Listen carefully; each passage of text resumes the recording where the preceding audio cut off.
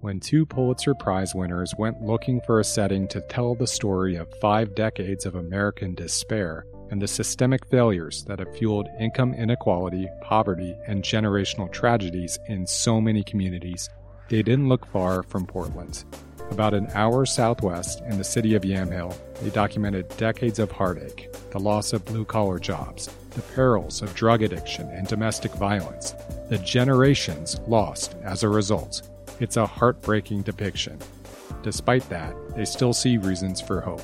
I'm Andrew Thien. And I'm Amy Wang, books columnist, and this is Beat Check with The Oregonian. Up next, Amy and I talk with Nicholas Kristof, a columnist for the New York Times, and Sheryl WuDunn, a former correspondent for the Times. Kristof grew up on a farm that his family still runs near Yamhill. The husband and wife reporting team have written several best-selling books together. Their latest, called Tightrope, is a picture of poverty in America, told mostly through the stories of the Oregonians who rode the bus with Kristof decades ago. Here's that conversation. Well, Nick Kristof, Sheryl WuDunn, thanks for coming into the studio today. Appreciate it. Oh, a pleasure. We're delighted to be back in God's country. So let's start with why and when did you decide to write this book? Well, we actually had been covering, as foreign correspondents, a whole bunch of things, including humanitarian crises overseas. And we have been coming back to Yamhill every year. And there were people who work on the farm, Nick's old friends. We started talking to a lot of these people a little bit more deeply, and we realized that there was a humanitarian crisis unfolding in our own backyard. And we hadn't expected it, partly because, of course, everyone thinks America is the richest country on earth. But in fact, as we went into their homes, they invited us in to talk about what kind of pain and suffering they were going through. It is just as tragic as any kind of a tragedy overseas too. It's the human condition, and they are going through pain and suffering. Was there a light bulb moment of, you just kind of have seen this happening as reporters, you kind of put it together, but then these are also your friends and people you've known for decades. Was there a point where it's like, click, we have to do this book? Not really. I think for a long time I was just kind of overwhelmed by how friends were dying, ended up getting arrested for drug offenses, and I just thought maybe is there something terribly wrong with the number 6 bus from Yamhill, or is it something wrong with Yamhill, or what's going on? And then Sheryl and I came across the national data showing that life expectancy in the entire U.S. was dropping for 3 of the last 4 years because of drugs, alcohol, and suicide. And at that point, I thought, okay, that is the number 6 bus out of Yamhill. That's my classmates. So how did that become your book then?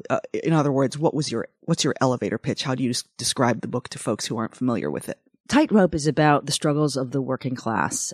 It is much more broad-based, but we anchor it in Nick's hometown of Yamhill because we were able to get access to people's feelings and their emotions and their history in a way that we had never anticipated. Then, to make sure that this wasn't just Yamhill, although the data proves it as well, we also went to other states in the U.S. And my goodness, once we knew what to look for, we discovered that this kind of pain and suffering is happening across the country. What do you look for? I guess what data sets did you look for when you're trying to see if there are other Yamhills out there? Angus Deaton and Ann Case are 2 economists at Princeton that looked at census data. In their initial research, they discovered that mortality rates are falling for almost all Americans except for one segment, and that was the white working class. More recently, the black working class also, their mortality rates are rising, and that's an anomaly. And what was really striking is that for the past 3 years, except for this most recent set of data that came out last year, 3 years in a row, life expectancy for the average American had been falling. And that hadn't happened since 1918, 100 years ago, when we had the flu pandemic. So even during the Great Depression, life expectancy was still rising. Here we have the hottest economy that we can imagine in recent history, and yet we have falling life expectancy. And last year, the most recent data, they said life expectancy ticked up, but that was because we have new methods for saving people who have cancer. The underlying trend of deaths of despair from suicide, from alcohol-related deaths and drug overdoses is still there. I don't want to leave the impression that this is really just about the working class, because at the end of the day, the metaphor that we're all in the same boat. There's a great part in the first class cabin above deck, but it wouldn't be terribly reassuring that, oh yeah, that hole in the boat, that's below decks. That obviously a hole in a boat affects everybody at some point, and that's kind of the situation we think the country is in. So how did you take the data then and interweave it with the stories of the people that you knew and that you, Nick, grew up with and rode the number 6 bus with? Well, we kind of focused on 2 families in particular. The Knapp family got on the bus right after I did, a working class family that had done very, very well when I was a kid and economically seemed in good shape, was heading upward. And 4 of the 5 Knapp kids are now gone from drugs and alcohol. The only one who survived because he was in the Oregon State Penitentiary for 13 years. And then another family also on the bus that we were very close to, and Sheryl knew as well, the Green family. 4 of those 5 kids are also now gone. And trying to understand what happened, and also trying to address a narrative in this country that those who fall off the tightrope have themselves to blame. We wanted to challenge that. Sheryl, you mentioned earlier you've been all around the world. Both of you have reported from conflict zones, humanitarian crises. That presents a lot of reporting challenges, or just human being challenges, talking when you're trying to absorb and analyze and share all this grief. But when you have known these people for decades, what additional challenge is that on you? And then how do you juggle all of that and try to tell their stories and do it justice? Well, when we're overseas, of course, we can fly in and we can fly out. And we've always been very conscious of the fact that the local people who are there have to stay there, and we have to be very careful to protect and make sure that they are okay even after whatever we report is published. Mm-hmm. Here in the United States, it is different because we are writing about Nick's friends. And these are people who Nick grew up with on the number 6 school bus. And, when you cross a friend, it means so much more when you are, writing about someone else about their tragic situation. And so we were very careful to present the complexity of their lives. I mean, they were also courageous in letting us write about them. We explained it to them and, really, took a lot of time to talk to them about, what we were doing, that we wanted to present the realistic picture of the kind of challenges they are going through. And a lot of them understood. And one person told us that I'm doing this because if I can tell my story and it prevents someone else from taking the same path, then that's great. Have any of them read the book? Yeah, we were a little concerned about what they would think when they read the book and when they read about themselves. We were also concerned about how other people would perceive Yamhill. And we love this little town, and I don't want people to think of Yamhill as this place where everybody's cooking meth and dying early. And we don't want people to look at our old friends and see a bunch of screw-ups and pigeonhole people. We're trying to shatter stereotypes. We don't want to perpetuate them. But, I think that the people in the book, many of them are deeply conservative. They're Trump supporters. They have very different politics from us. But I think that they frankly kind of appreciated, the depiction of these issues and all their complexities, and what they're not looking for sympathy. Mm-hmm. They're looking for respect and dignity and I think attention. And I think it went over pretty well. What was the job market like in Yamhill when you were growing up, and what jobs did folks like Clayton Green's dad have, and other their characters, but they're people who are in your book? Yeah. So Clayton's dad, for example, helped build the Fremont Bridge here in Portland. He was a cement finisher, and he took a lot of pride in that job. And in general, there were a lot of people who had quite limited education, and they managed to get good union blue-collar jobs that earned really a good living in a way that is kind of unfathomable now. And so the Knapp's dad laid sewer pipe. There were others who worked at the steel mill in McMinnville. Some worked at the glove factory in Carlton. Those jobs have basically completely disappeared. And with them, not just the income stream, but also that sense of identity, of pride, of purpose that came with it. The job's not just a paycheck. Absolutely. And I think that we need to focus more on job creation for people in the working class who, some of them still don't have high school degrees. 1 in 7, 1 in 6 Americans still doesn't graduate from high school. I think we need to do a better job of keeping people in school so that they can at least have a high school degree, because what's different about the earlier generation, Tom Green, he could get a great manufacturing job or a great, labor job without a high school degree. You can't, those are disappearing. And so now you need a high school degree. But the problem is that because he and his wife weren't so educated, their kids, they didn't see that it was so necessary to have the high school degree because their parents got by without it. And that's what happened, is that they struggled because they didn't stay in high school. Well, you talk in the book about education as, and this metaphor really struck us, an escalator. It's an escalator for people to escape what may not be really positive circumstances. What are the escalators now? They're still education. I mean, education really is the best escalator out of poverty. And what's also important for us to understand, for society to understand, is that when you actually try and address the problems when kids are little, it's much more cost effective and much more effective. So if kids, nowadays, one child is born every 15 minutes with an exposure to opioids in their system. I mean, that's just, incredible. And so if we can catch those babies when they're young, when their brain is developing at its most rapid pace from the age of 0 to 5, if we can actually, course correct whatever it is they've had to suffer through, we can put them on the right path. I would just add that, so as Sheryl says, the best escalator out of poverty is education. That's true whether you're in Oregon or in Zimbabwe.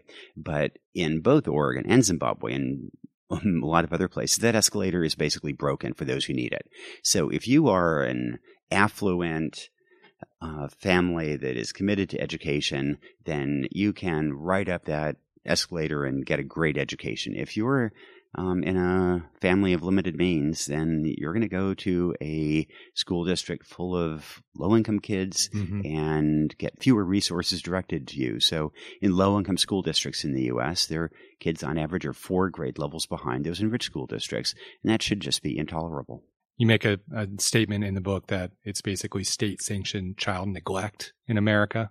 That's a pretty bold statement, but you seem to back it up with the receipts. We as a country accept levels of child poverty that would be unacceptable in other advanced countries. And we have the same tools that we could use to address that child poverty if we wanted to. Britain, under Tony Blair, cut child poverty by half. And we could do the same things. Child allowances would go an awful long way to do that. And we decide that, no, that's not a priority. Tax cuts for corporations are, wars in Afghanistan or Iraq are, but not reducing child poverty. And that's because children don't vote. And they don't have a lobby group for them. And that's what influences Washington. Well, you mentioned child allowances, which was actually one of the recommendations you make in the book for things that we could be pursuing as a country. What other policies or what other approaches can you offer for Americans to reach for hope, as your book's subtitle says? Our three top picks might be early childhood education, and that's great for both the kids and for parents who want to work. It provides high-quality childcare. It enables greater labor force participation.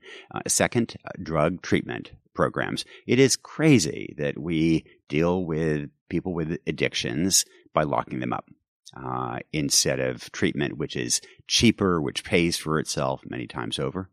And maybe a third recommendation would be greater emphasis on job training for young people who are not going to college and job retraining for those who end up getting laid off. And I would add job creation. Job creation matching the training with the new jobs that are coming online. We're not going to bring back the old manufacturing jobs. And so we do have to prepare, not only the younger generation, but the current generation who lost their manufacturing jobs for, jobs in different areas. One of the through lines in the book is that personal responsibility is kind of a myth or something that's been perpetrated against the American people. But you didn't really talk much about the media's role in that. We're looking at 5 decades here, basically, of American history. This also kind of coincided with the rise of cable television, with the rise of Fox News, of Rush Limbaugh, of AM radio. What role do you think that has played in kind of spreading this message to Yamhill County, to the whole country?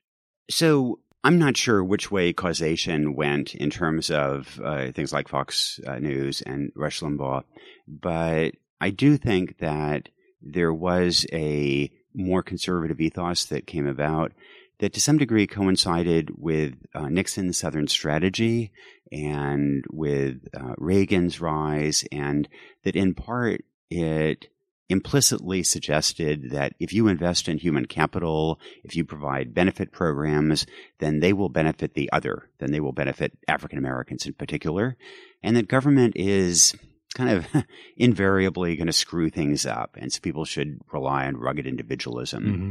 And, here in Oregon, we all grow up with the stories of the pioneers and their courage and their rugged individualism and all their barn raisings and so on. And all that is true. And they were unbelievable in their courage. But at the end of the day, the reason they crossed the country and came here to the Willamette Valley was because of a government benefit program, because they knew once they got to Oregon, if they were white, they'd get 640 acres.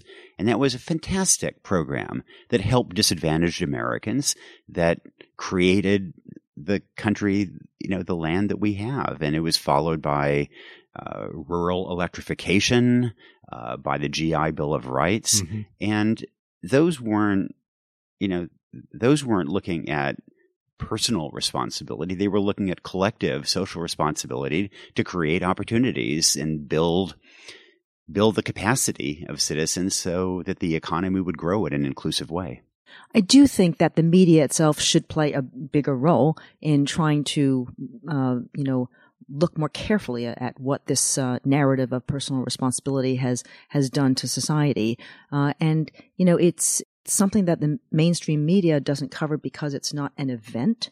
Right. It's actually a trend. It's something that's happening. It's a social, cultural trend, and they tend to do something that they tend to cover, things that happened yesterday. But I do think that the mainstream press really should take a bigger role in trying to figure out how we actually report better on a lot of these issues that just aren't things that happened yesterday. Well, speaking of leaving stuff out, was there, you mentioned in the book that you traveled to all 50 states in your reporting for the book. Were there things that you had to edit out that you just really wish could have stayed in the book, and what were those? Oh, lots of stories, actually, so we can't tell you now. Your editor's not listening. Right. No, we'll but we did leave some incredible stories out, but it was just getting too long. But there were, some incredible stories. You know what? the challenge was that there were so many tragic stories in America, we couldn't fit them all in. I mean, that was what was so disheartening, is that, boy, there's no shortage of people who are facing these kind of challenges. Well, let's take a break and we can talk a little bit more about the book and some of the policy suggestions that you make in it.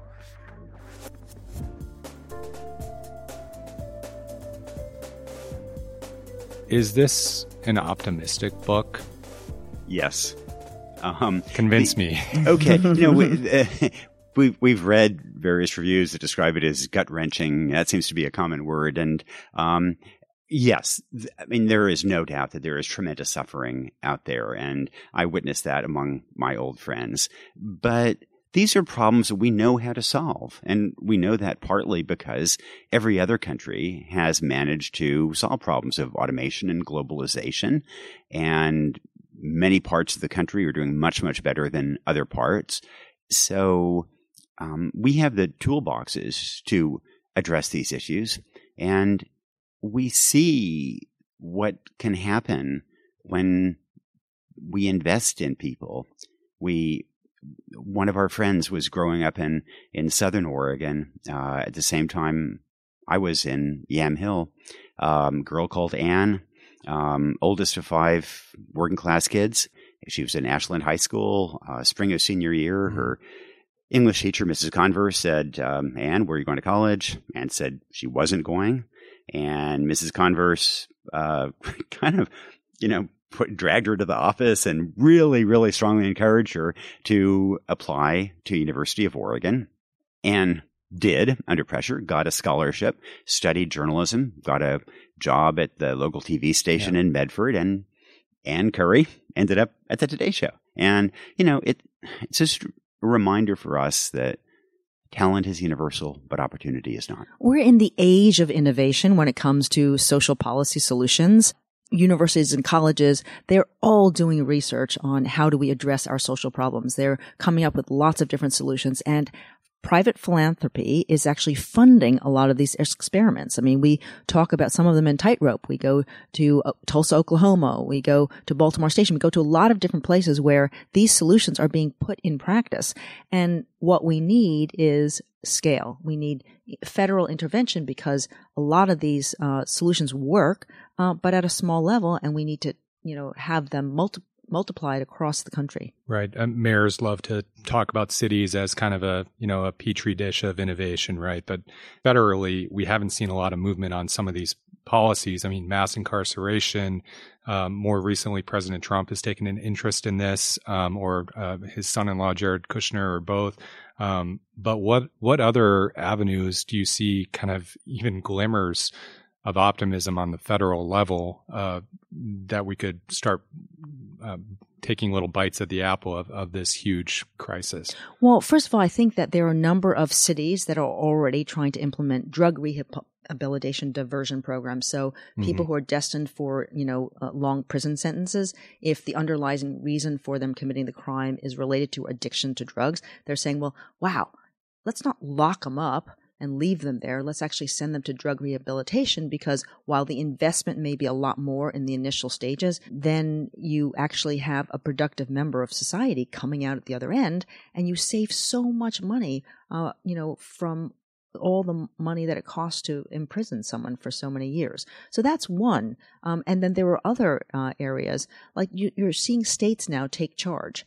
And, Kentucky right now is trying to, create bandwidth for all. This is a program that they've, been embroiled in for a few years, and it's been, had cost overruns. But the idea that they are trying to bring bandwidth to the rural areas in Kentucky is really important, because talking about internet. Yes, internet.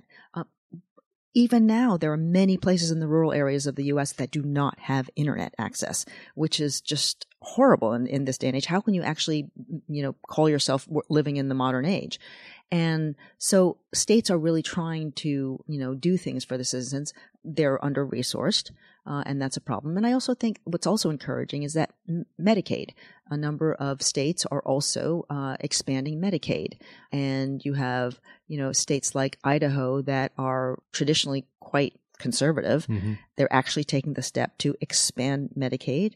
And, that's because their citizens are calling for it. Their citizens need it. And a lot of the people we spoke to in Oregon, they're so grateful that Oregon has expanded Medicaid. I want to follow up on that thread a little bit with the people who told you stories. The way the book is structured, we get to know folks like the Knapps and the Greens and other folks first, and we get a pretty deep dive into their stories.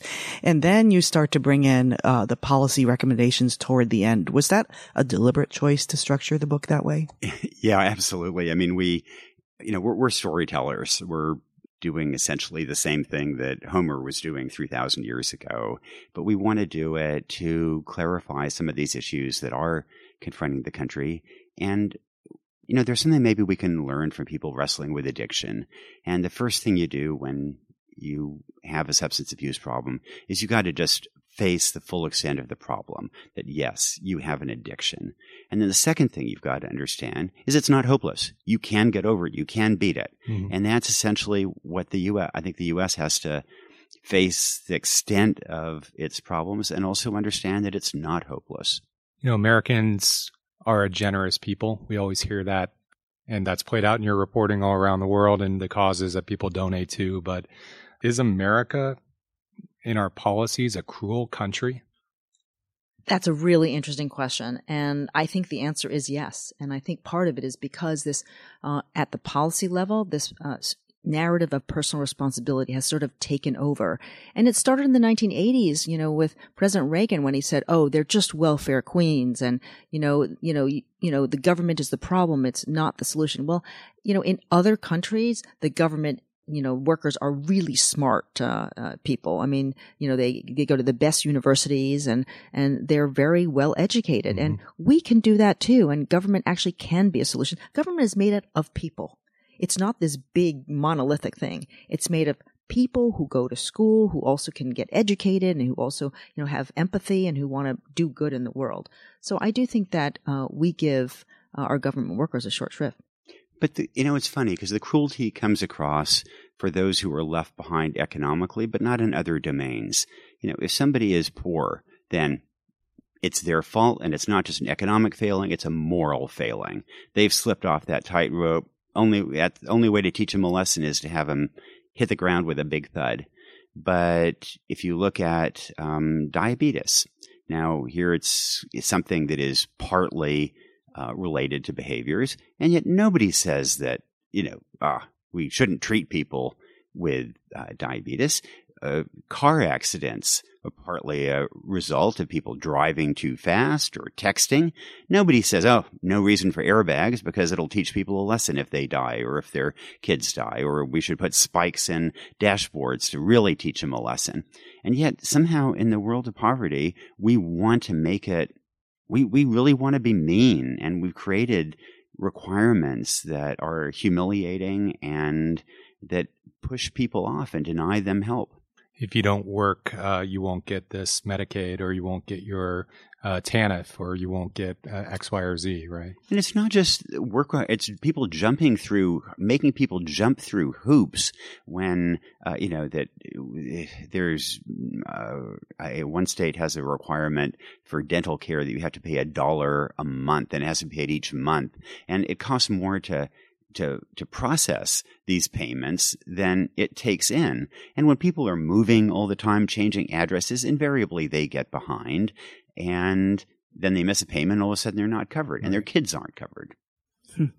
You made an argument for big government, quote unquote, can be good, and government provides services that benefit millions of people, but that's kind of a left or progressive policy stance. But the book, you also make an argument that conservatives, the focus on the family, focus on a two-parent household, be it same-sex or opposite sex, that's a powerful stabilizing force in more ways than we might realize. Can you explain a little bit how that bore out in the reporting and kind of what it means to grow up in a two-parent household? Well, you mentioned reporting, and that's really what a lot of our conclusions stem from. We look at evidence, and so whether it's left, right, we look at just evidence-based, bubbling up. What do those conclusions point to? And it does point to the fact that two-parent households are much more stable. Partly, well, you have two incomes, but partly also that, especially for boys, if there's a role model, in the household, usually a male role model, that it really is very, encouraging for raising, young boys. And there is this thing called the success sequence that has been, really, ardently supported by conservatives, but it has also proven that it works, that you graduate from high school, you get a full-time job, and you have kids after marriage. And the research shows that of the people who follow the sequence, 2%, are in poverty. Of those who don't do any of those three, 79% are in poverty. And that's just the empirically, what they have found. We can do a lot to encourage young people to follow those three steps. Stay in high school. We can take policies that basically encourage students to, stay in school until they're 18 and hopefully they'll have graduated high school. Or, if you want a driver's license, you have to be enrolled in school. So we can do things to really encourage them to get their way through each of those three steps. And did you find that the success sequence held true, whether in Yamhill or any of the other places you did reporting? Well, so we're relying on, researchers who are doing this research, and they have, done surveys to find out that, yes, it does work. And there's been a lot of research that also tries to segment the population to see what happens if it's millennials. And they're finding that it does hold true. There's an interesting paradox that, educated liberals tend to be much less judgmental about family structure, about any of these issues, but actually tend to follow it. So it's there's an expression that liberals talk left but walk right. Conversely, for working class conservatives, they deeply value many of these traditional structures, but they don't live by them because of the collapse of the working class. And so, they, meanwhile, talk right, but walk left.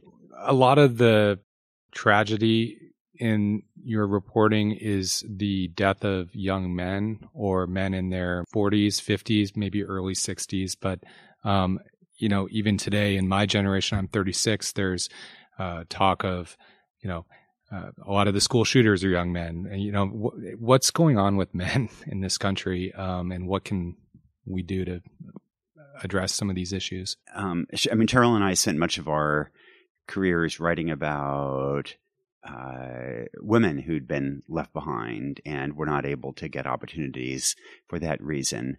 And in the U.S., it has been at the lower end of the socioeconomic spectrum. It has been boys and men who have struggled in particular. Boys are much more likely to drop out of school. They're much more likely to die from drug overdoses. They're much more likely to have contact with the criminal justice system. They're more likely to commit suicide.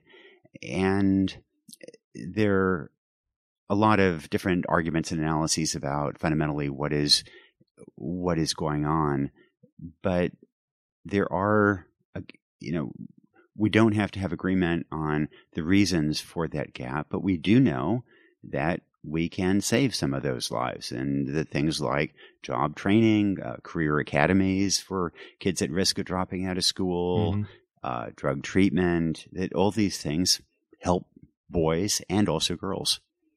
So in your book, you have the policy proposals and specific recommendations, and even some of those can, for some readers, might feel still too big to get their arms around. However, you then have another section where you talk about things you can do as an individual right now.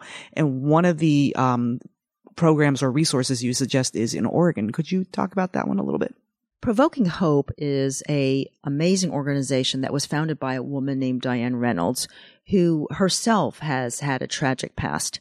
And she was presiding over so many, as a pastor, she was presiding over, just so many people dying who were young. She finally decided to open up basically a peer counseling center, and she rented a small room for $200 a month and just let people come in.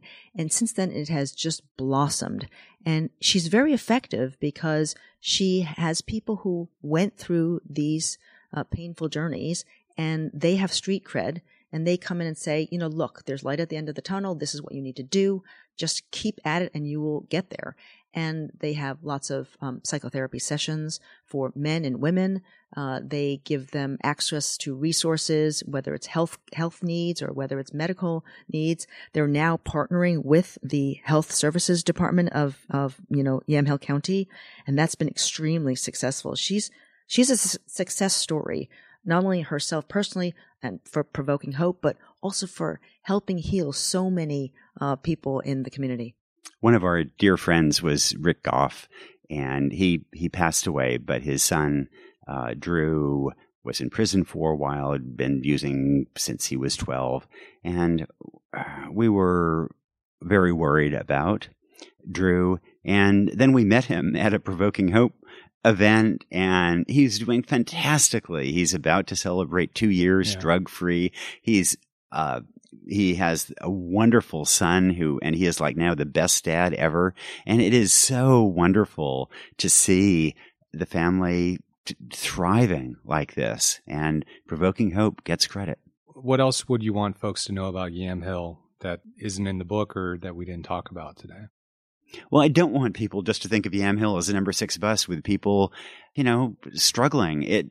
We produce fantastic wines. We're a beautiful, beautiful little town. You mentioned that, but I think most Oregonians think of it as the latter and not the former. So this book really, I think, brought that to light in a very visceral, powerful way. And both are true. And just as America has a Wall Street that is thriving and plenty of communities that are struggling, the same is true at a micro level of Yamhill. And we produce wines that are served at state banquets in the White House, and we have people cooking meth. And we have people who are thriving and doing wonderfully, and we have a lot of kids who are deeply at risk. And both are true elements of this country and of Yamhill. But I think ultimately the reason why we need to actually lift up so many of these other Americans comes down to America's role in the rest of the world. I mean, if we want to compete at the level that we are used to competing at, that we like to think of ourselves in competing at, we have to face the fact that there are other countries, China and India, who have far more people power than we have because of their population sizes, and they are turning into basically economic machines. And if we want to continue to maintain our level of excellence, we need to, have all Americans, as many as possible, firing on all cylinders. How would this book be different if you focused on Philomath or Lakeview or Joseph, some other part of the state? I don't think it'd be that different if I was from Philomath or Joseph or Lakeview. I do think that since Sheryl and I finished the book, we've been traveling around the country, and people keep coming up to us and saying, I'm from Maine, I'm from Kentucky, I'm from Ohio, and my little town is just like Yamhill. What political legacy, I guess we're in an election year, and it came out during an election year. I mean, what politically would you like to see this affect from your megaphones that you have? I mean, what more can you do, I guess, to affect the conversation? Cory Booker, when we had an excerpt in the Times, so Cory Booker stopped his campaign caravan under an overpass in Davenport, Iowa, and read the whole excerpt to his staff.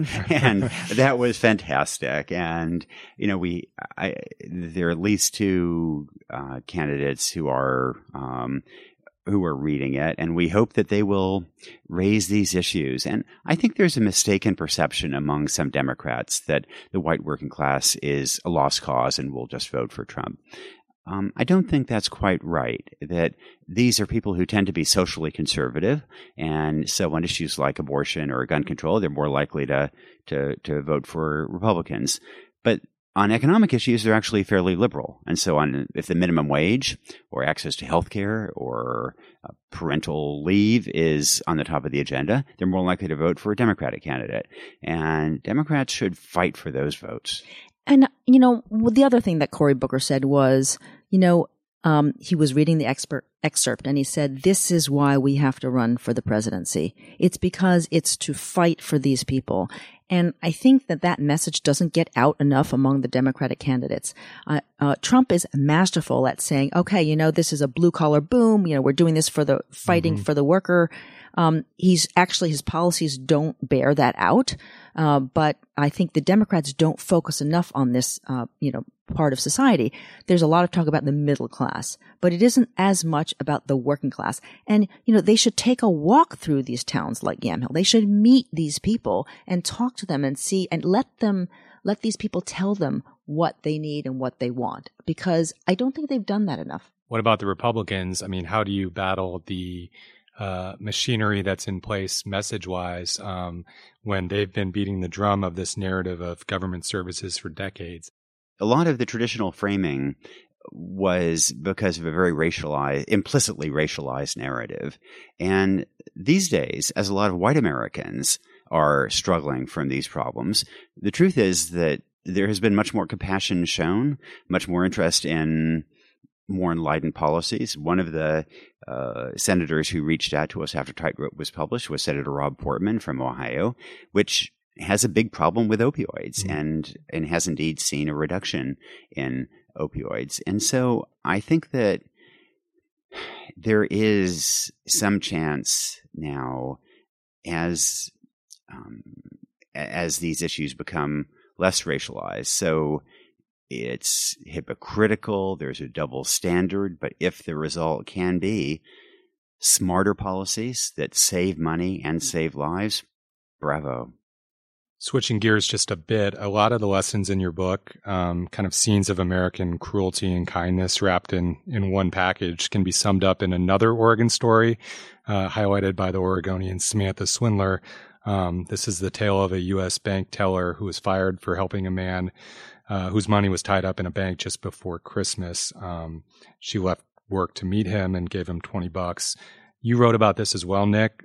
Why did this rise to your attention? There's this larger issue about capitalism and corporations run amok. And young Americans now have higher approval rating for socialism than for capitalism. You want to know why? It's because a bank does something really stupid, like firing two people who help somebody on Christmas Eve, who help a customer on Christmas Eve. And Samantha and the Oregonian did a fantastic job publicizing that, and it moved me. And I thought that it would move readers as well. And, what we have in journalism is a certain spotlight. And if we can spotlight injustices and make that bank feel a little pressure on the back of its neck and make every other bank CEO a little bit nervous about what we might write, then we're doing our job. And we also hope that Tightrope will do the same for the rest of the country, and that, it will, get the attention of policymakers and each of the campaigns, so that they will say, wait a second, we are leaving a huge segment of society. And it's not just a tiny percent. I mean, one of the reasons that Trump got elected is that there is so much resentment. If you actually overlay a map of the counties that supported Trump and the counties where the deaths of despair are the greatest, they overlap very heavily. And so, this is a pain that Americans are feeling, and they're voting on that pain. Well, thanks so much for sharing your insights and for telling the stories of your town. I mean, it's very powerful, and we appreciate you taking the time. Thank you very much. Thank you. It's been a great conversation. Thank you. And come to Yamhill. Thanks for listening to Beat Check with the Oregonian.